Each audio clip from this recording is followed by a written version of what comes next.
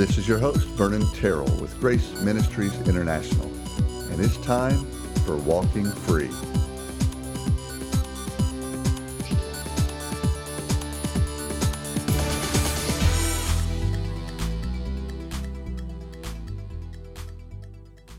And welcome back. This is Vernon Terrell, and we've got another great episode for you. And today I've got in the studio with me Woody Whitley. Hello, Woody. Hello, Vernon. How you doing? I'm doing great. And Woody is on staff at Grace Ministries International. And Woody has a story to tell. And I'm very excited for you to hear it. Even some of our own staff don't know the full extent of Woody's story. So let me start it off this way, Woody. Have you been a Christian all your life? The key question is all. No.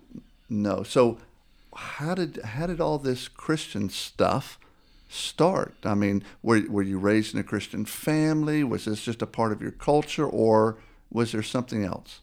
Actually, I was raised in a Christian family. Since I was very small, my father eventually became a deacon of a Baptist church.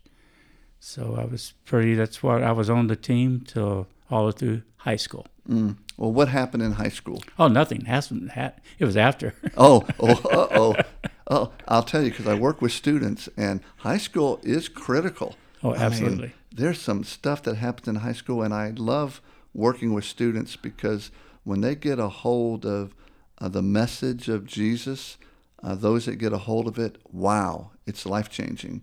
But for you got through high school and something changed. Well, let's see. United States Marine Corps, Vietnam, 1968. 1968. What happened?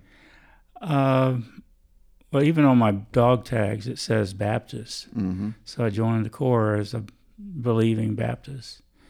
And things were not always pleasant in Vietnam. What was it like? I mean, you're drafted, is that correct? Or no, did you enlist? I enlisted. You enlisted? Yes. Why did you enlist? Why not? Why not? Was that just a high school thing after high school? Why not? Well, it was after high school and just hanging out, and the war was going on. I heard friends of mine joining the service, so I said, well, let me jump on out there. So was it really for love of country, or just more your friends were there and it was... Probably a lot of ignorance for me. Watched too many John Wayne movies. But, my father had been a Marine, and it just made sense to me. By the way, before joining the Marine Corps, everyone knew me as Dwight. When I went into boot camp, out of the blue, I pulled out Woody. Because, anyway, that's probably what you didn't want to know. Oh, this is good. Was boot camp... all that you hear about when it comes to the Marines? Was it 1967? I guarantee it. Yeah. Oh yeah. It was full on. Right. And was it a place where you could really experience God? That was a partial word. No. No. No. That was not the focus. I say that, but you look in their handbook, and the things that they guide a good Marine by come from the Bible. Wow. That's another episode, but yeah. When you were there, did that experience start you down a different path? Or was that already beginning, moving maybe away from the Christian faith? No, the transition started in Vietnam. Yeah. Tell us what happened. Well, we had made contact many times, and...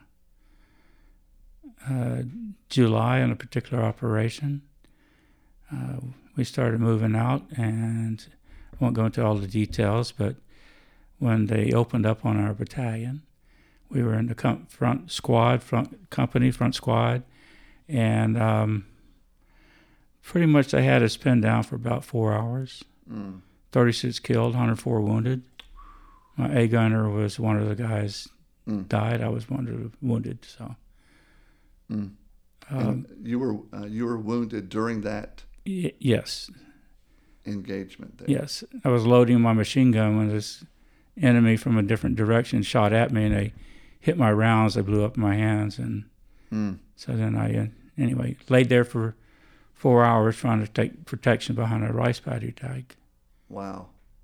What was going through? I mean, this is a long time ago, but do you remember what was going through your mind? Oh, you betcha. I'm thinking at any second I'm out of here. Yeah. Because just a little bit of drink a little water, a round would land about 2 feet from my head. The guy knew where I was at and wanted me, but he just couldn't get high enough on the hill to get me. So I'm thinking this is over. And I'm thinking, all the biblical stuff, all the foundational stuff, gone, baby. No, ain't nothing to do with that no more. I don't know, maybe that doesn't make sense to most people listening to that, but it was like, for you, done. Game over. Yeah. Yeah. And when I got up from there, I say born again atheist. I want nothing to do with it. Yep. What and were you were there for how long did you say? We were pinned down for 4 hours. 4 hours. Right. And then were you just evacuated out to a hospital? Well, after we got gunships in and different things to take control of the situation, then finally the chopper came in, took me back to Da Nang. And then when I got to Da Nang, I also found out I was coming down with malaria during the same period, so I was pretty jacked up. Yeah. I mean, that's a lot. And were you, I mean, it sounds like you were really conscious game over with God. Oh, yeah. I mean, that wasn't like just an after, that was like intentional game over. Exactly. Well, then what happened next? You know, you're in the hospital and you're recovering, game over with God. What else is going on? I mean, was that intentional going against God or just no more pursuing God? No more believing in God. Yeah. It seemed like a fairy tale. It's nice platitudes. You feel good on Sunday, but we're in the trench. Like, where's God? Yeah. Right now. Exactly. I got hit. Yeah. I'm hurt. Yeah. Why would this happen if God's with me? Yeah. Exactly. So that's me.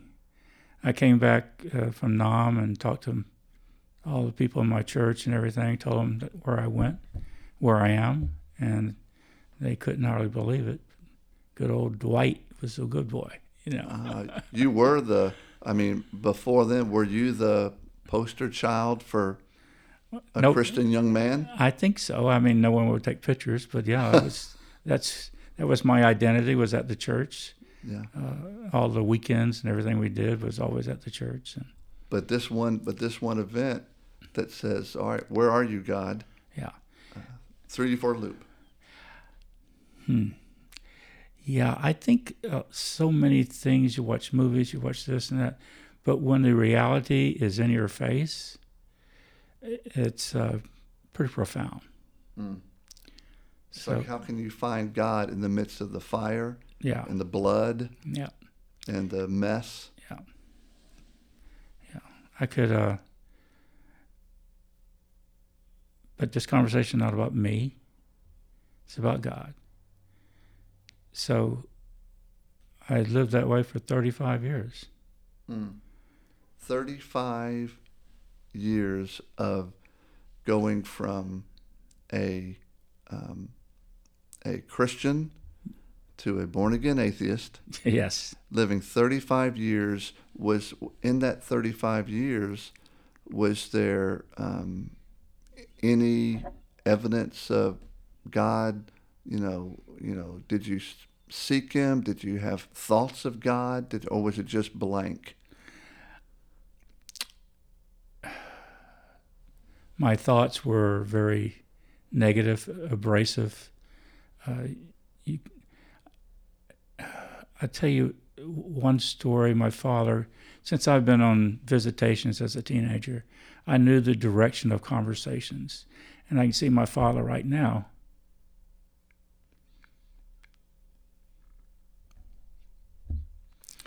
trying to witness to me. Mm. I told him, I'm happy for you. I don't want anything to do with the stuff. And that was later in my life. And how old were you then, roughly? Probably 38, 39. And Dad was trying to witness to you because he knew. Yeah, sure. Because you already told him. Yeah. Oh, no, I didn't hold anything back. Oh. Yeah, no, everyone knew where I stood. Yeah. And in fact, I met my wife in Japan on a blind date, and that's another story. But so we eventually got married, and she assumed, oh, Americans, of course you're Christian. She said, we going to church? I said, no. X-rated response. No, Yes. I had nothing to do with that. And so... How did she respond to that? Was she like, okay? Well, she was raised Shinto and Buddhist, and, she's heard about Jesus, but that was about it. So we were equally yoked. Exactly. Very good words. Yeah. So things clocked along that way, and, working from your flesh, making the best decisions, not always good ones. Right. But would you say that, were you confrontational toward God or other believers, or were you just forward in your, if they asked, you were forward in your decision to not want anything to do with God? Yes, and confrontational if they required it. Yeah. Yeah, very matter of fact, Mm-hmm. Was that always your personality, by the way? Just matter of fact guy? Probably. Yeah. It's probably a true statement. Yeah. Yeah. I'm not very creative. I just cut to the chase and tell you where I stand. Yeah. So. So after your dad tried to witness. Did he try multiple times? Oh yeah, sure. Yeah. My mom was a praying woman. Mm-hmm. I still have her Bible. Wow. Wow. I have my Bible from 1965. You didn't get rid of it. No, she kept it. She protected it. I think God protected that Bible. Yeah, you're right. Through her. So, but yeah. So both my parents passed away knowing that I was a non-believer. They know now. Yeah. And there's a party going on. It's like, there's a party going on right now. Woody just came. I was talking to a friend of mine. And I said, yeah, I'll get there. And my dad's going to say, what are you doing here? No, he knows. He knows. And I guess I'd like to, if you don't mind, talk about the point that there were things changed. Yeah, I would love to hear that. We were living in Fort Myers. I had prostate cancer, another wonderful gift from Vietnam. Mm. And so after recovery from there, we decided to move to Fort Myers, Florida. We went to, on my birthday, matter of fact, which is Monday, we went to a Japanese restaurant, and the waitress says, oh, I'd like to introduce you to another family, that American married a Japanese. And then she says, but they're Christians. I said, oh my God, they look like such nice people too. Totally not a plus. Anyway, so we began to hang out because the wives had a lot in common, putting up with, well, he's an 8th degree black belt, so both of us kind of arrogant. We know what's going on kind of guys. And but they got along great. So one night we went to dinner at a restaurant, and they would pray over the meal, and I said, oh, whatever, And so we came back to their house. We were sitting, the four of us. And I asked a question, challenging basically. And my buddy Tim says, well, Woody, it's like this. On the day of judgment, because you're a believer, he said, you'll see your whole life played for you on the screen. And every once in a while you see some red paint come on. He said, that'll be the blood of Jesus, so that Father God will not judge you by those things you did. Mm. Maybe not foundationally true statement, corny at best. Mm. Well, guess what? The Holy Spirit thought it was a great time. He took those words, hit me between the eyes. Wow. I started crying in front of my wife, who I've never done. Wow. She is looking around like, what are they doing to my husband? What's going on here? So the walls started coming down at that point in time. Mm-hmm. And So 2 weeks later, my wife dedicated her life to Jesus. Wow. Yes, everything changed. Everything, including this foul-mouthed Marine. Did you write? Did you at that point? Did he facilitate you really just coming, or was there a point there where you said, "Yeah, Jesus, Oh, yeah. I'm here"? Yeah. When I realized that I had been protecting myself from my true beliefs and feelings, then it was like riding a bike again. Yeah, I knew exactly the scriptures and everything else. And people that knew me, my children, they had no, like my daughter says, I didn't think you'd ever change. Wow. I mean, people that knew me were shocked. All 4 people in the room were shocked. Wow. No one was thinking, oh, well, this is definitely an altar call moment. No, he's just giving me an answer back to a challenging question, and Holy Spirit just came in. done. Wow. Yeah. Don't be scared to have dinner with honorary Marines. That's right.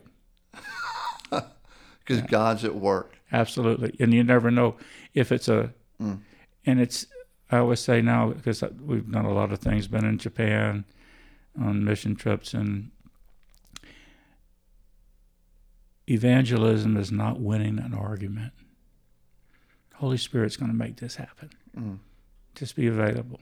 Wise words, because we think we have to have every word and have all the arguments and answers for all the arguments. Exactly. I should say. And no, it's you're just a tool, and he can and will do the rest. And he can use goofy illustrations. Yes. That just cut through all of the real issues. And get to the heart. Exactly. And well, I mean, so you have this time, and then Shigeko, your wife, comes to Christ 2 weeks later. Right. What happened? I mean, how did that? Was it she just saw you? I think it's a combination of being transparent with her about my real feelings and beliefs, and Teruko-san, Tim's wife,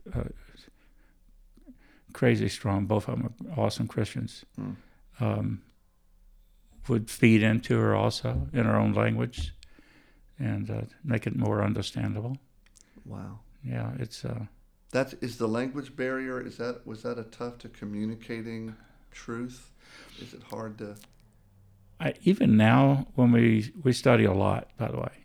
Even now when we study, scriptures comes on the screen. She's reading it in Japanese. She's listening in English and reading it in Japanese to get a fuller understanding. So, but yeah, it's been an awesome journey since then. So you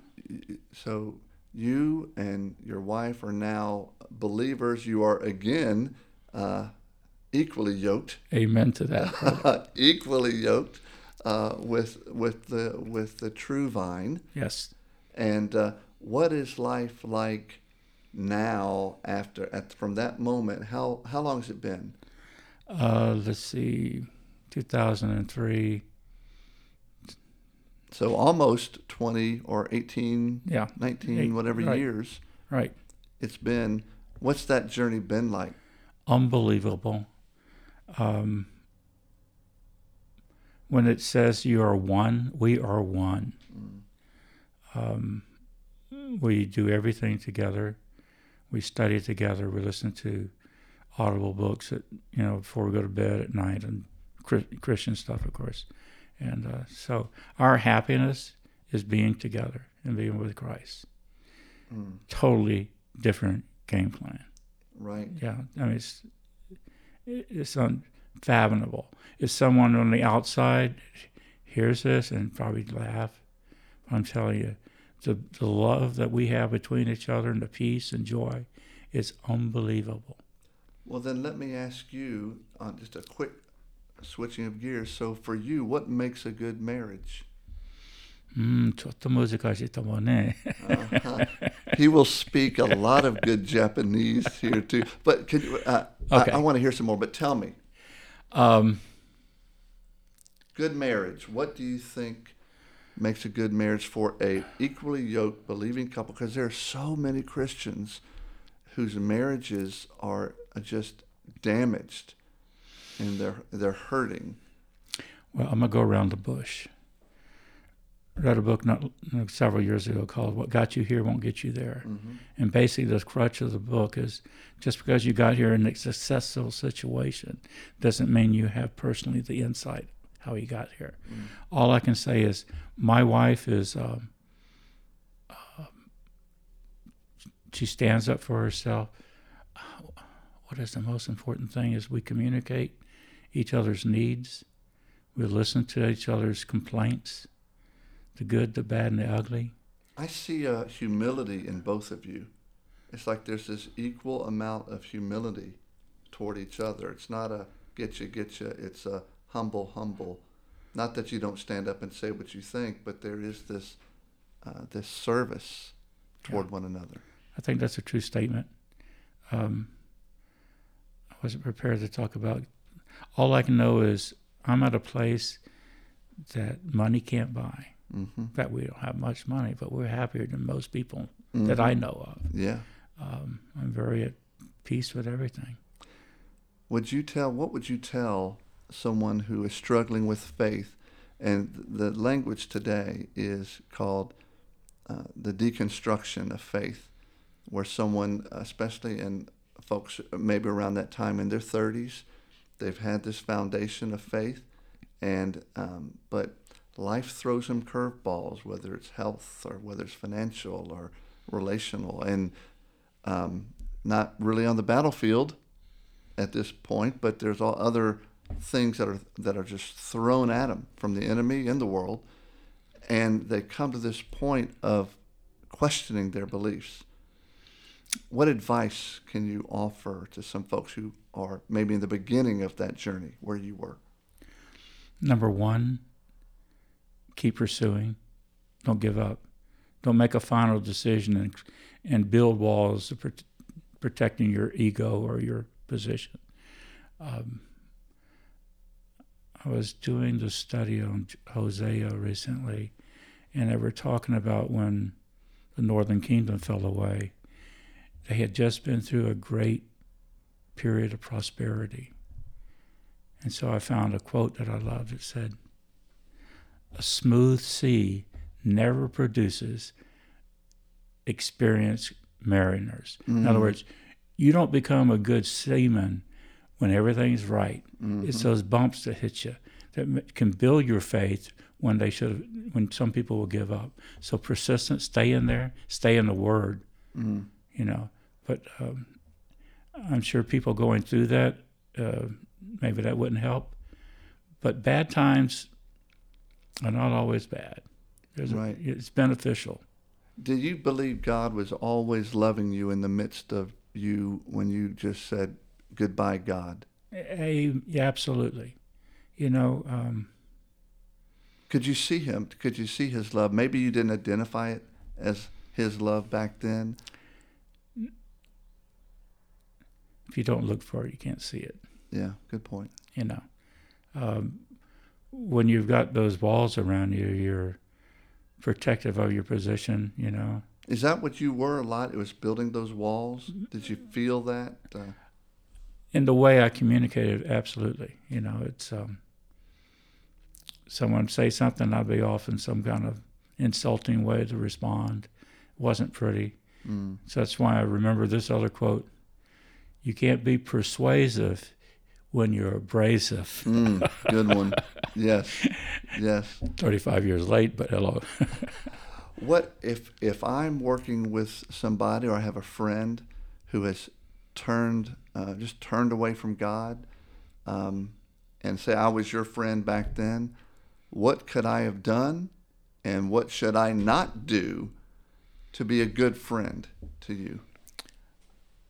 Don't use Christianese. I think that one of the things we picked up today, I put in my notes, is what we were watching, but the interaction with different personalities. Don't try to change them. Try to understand them. Show them the love, even though they reject it. continue to show them love. See, my son, I was a great teacher. He still doesn't believe in any of this. And I know from my experience, if I trapped him and said, okay, I want to work this conversation, I'm going to ask this, and he's going to have to.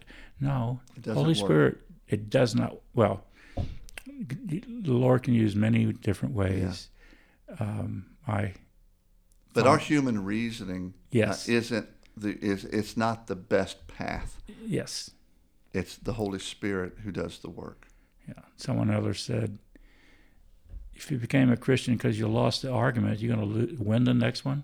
So it's a realization of the reality of what everything's in the Bible. The realization that He does love us when we have no reason to be loved. That's why Jesus said. I mean, if you look at the only John summed it up in his first letter. Some call it more of a sermon. But his first letter in 1 John, where he said, okay, these are the commandments of the Lord. And everyone's ears are, this is it. We're going to give you, here's all the commandments. Believe on the Lord Jesus Christ and love one another. Yeah. That's it. There you go. You do that, you're in good company. Exactly. And he also said, the unbelievers, my son, and people like that, will know that we speak with truth and authority by how we relate to each other. Mm-hmm. Not just our people in their church or in our sphere of influence, but everyone we come in contact. Show them respect and love. If they're wrong, love them.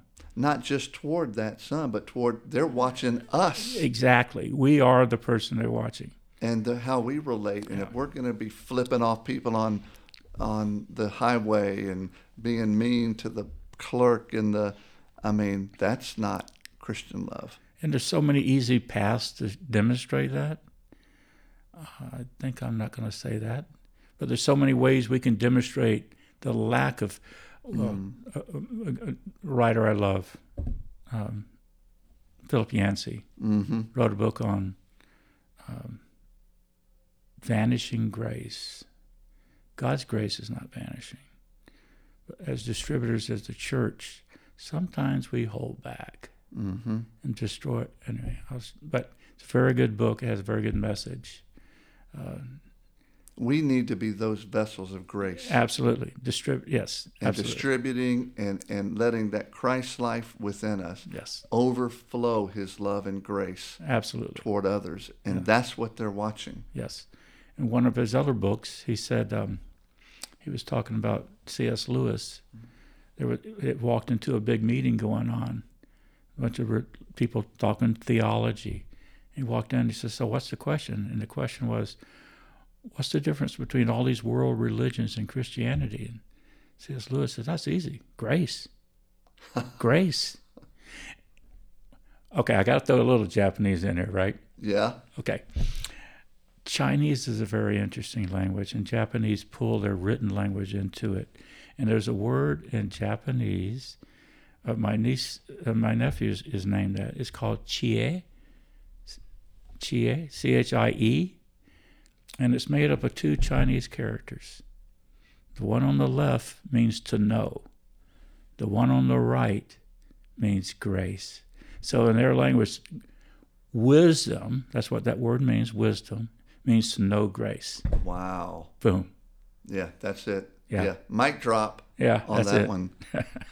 And that's what we want. And I say it all the time. There's folks who talk a lot about, and I use this in the context of understanding who we are in Christ and our identity. And people talk a lot about, yes, they understand they're holy and righteous. And one of the intents of this podcast is to, don't just talk about it. Go out there and express it. Go walk it. Yeah. Live it. If you are holy, and you are holy, go be holy. So Yes. Peter said, be holy. Don't get any more holy. Just go be holy. Why? Well, you're holy, and you're righteous, and you're loved, and you're forgiven. Right. Go be that. Just like Watchman Nee's book, Sit, Walk, Stand. Sit, understand that we are in heavenly places with Christ. Walk as He would want us to walk. And then stand firm. against the enemy. Yeah, that's it. That's well. Let me close it right there. Okay. With this was a great conversation, and one that I hope, in fact, I know will resonate with many folks. And I say it every podcast. If something touched you, maybe the Lord is talking and speaking to you about a certain area, something just really touched your heart.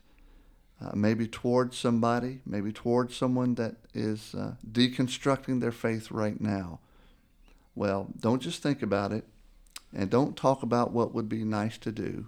I would encourage you to stop talking and start walking in love and grace toward those that God still and always will love. Amen. You've been listening to Walking Free, a production of Grace Ministries International in Marietta, Georgia. For more information, go to our website at gmint.org. That's gmint.org.